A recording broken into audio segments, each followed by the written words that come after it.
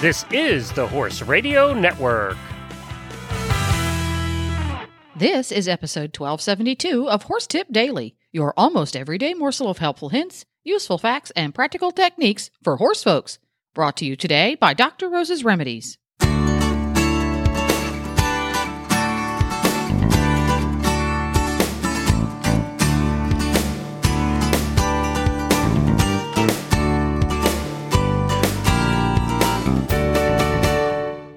Greetings, horse people. Coach Jen here, and thanks for tuning in to Horse Tip Daily.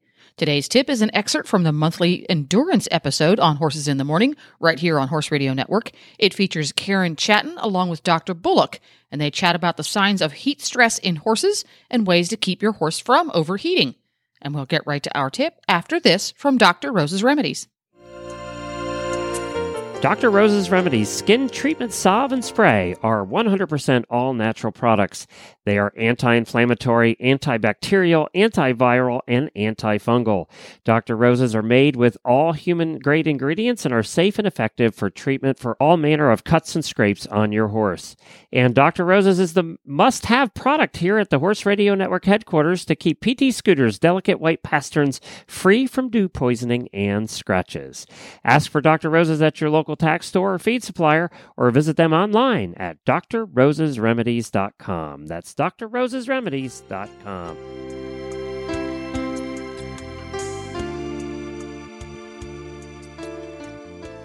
We have Dr. Julie Bullock back with us again, and she is an endurance rider and an endurance ride veterinarian. Welcome back to the show, Julie. Hey, thank you. Thanks for having me. Exactly. Okay, so let's maybe just have you tell us a little bit about if our horse is starting to experience heat stress, what are those signs that we need to look for? Definitely you need to look for an increased heart rate. Failure to recover is a big sign. Increased respiration rate. And for some horses that don't normally pant, that are panting, taking their temperature. If they're over 103, they're definitely heat stressed. Okay.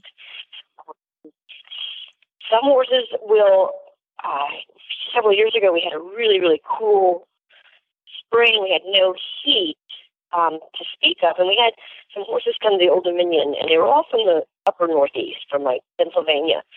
And they had to do a really large climb, and it was really, really hot and humid. And I treated 4 horses that day that all cramped in their intercostal muscle in the rib cage just from panting because they had not, utilized those muscle groups training because they hadn't had that same kind of challenge.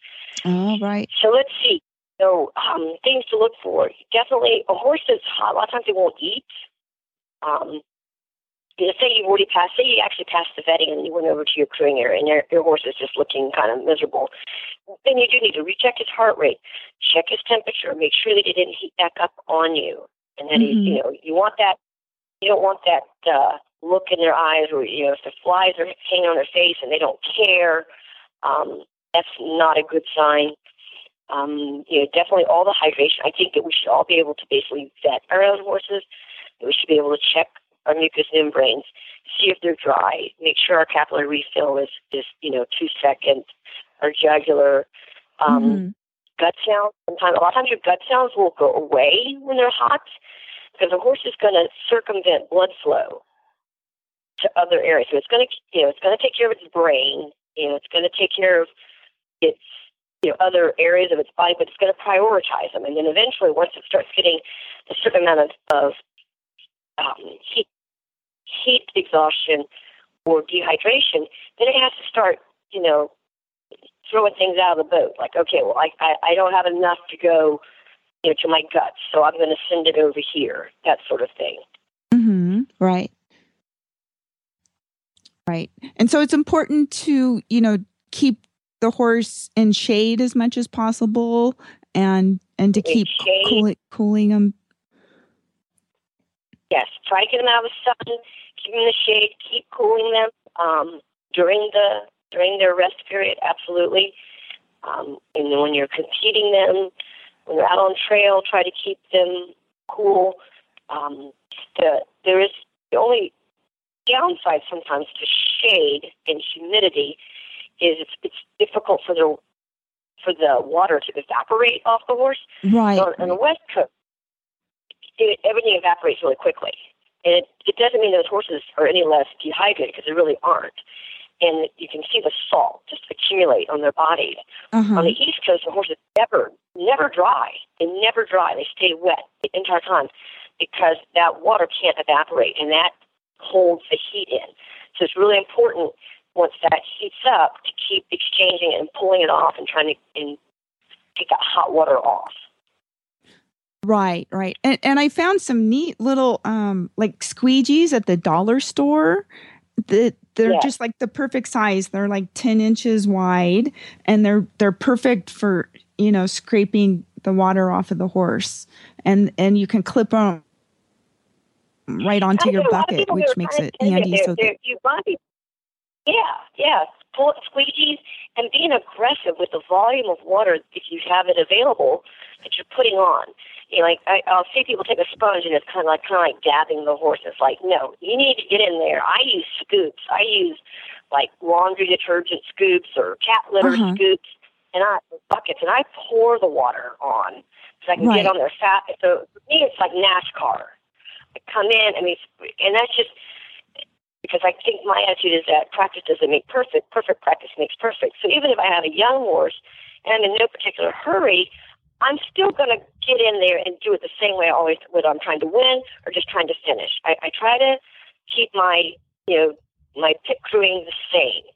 Get in, get my tack off, get the horse cooled off, blah, blah, blah. Because otherwise it's easy to fall into some kind of complacency and rather than stay at a certain level. Right. Well, this has been really useful information. We appreciate having you here, Julie. Thank you so much. Well, there you have it. You can find links to today's guests, as well as lots more tips at horsetipdaily.com. This podcast was made possible through the generous support of Dr. Rose's Remedies and listeners like you. Learn how you can help support Horse Radio Network programming and qualify for auditors-only perks by going to horsetipdaily.com and clicking on the Become an Auditor banner. This is Coach Jen, and I'll be back again soon with another tip. So until then, go ride your horse! The Horse Radio Network and the Horse Radio Network hosts are not responsible for statements made by guests on the Horse Tip Daily. Please use your own judgment when listening to the tips on this show.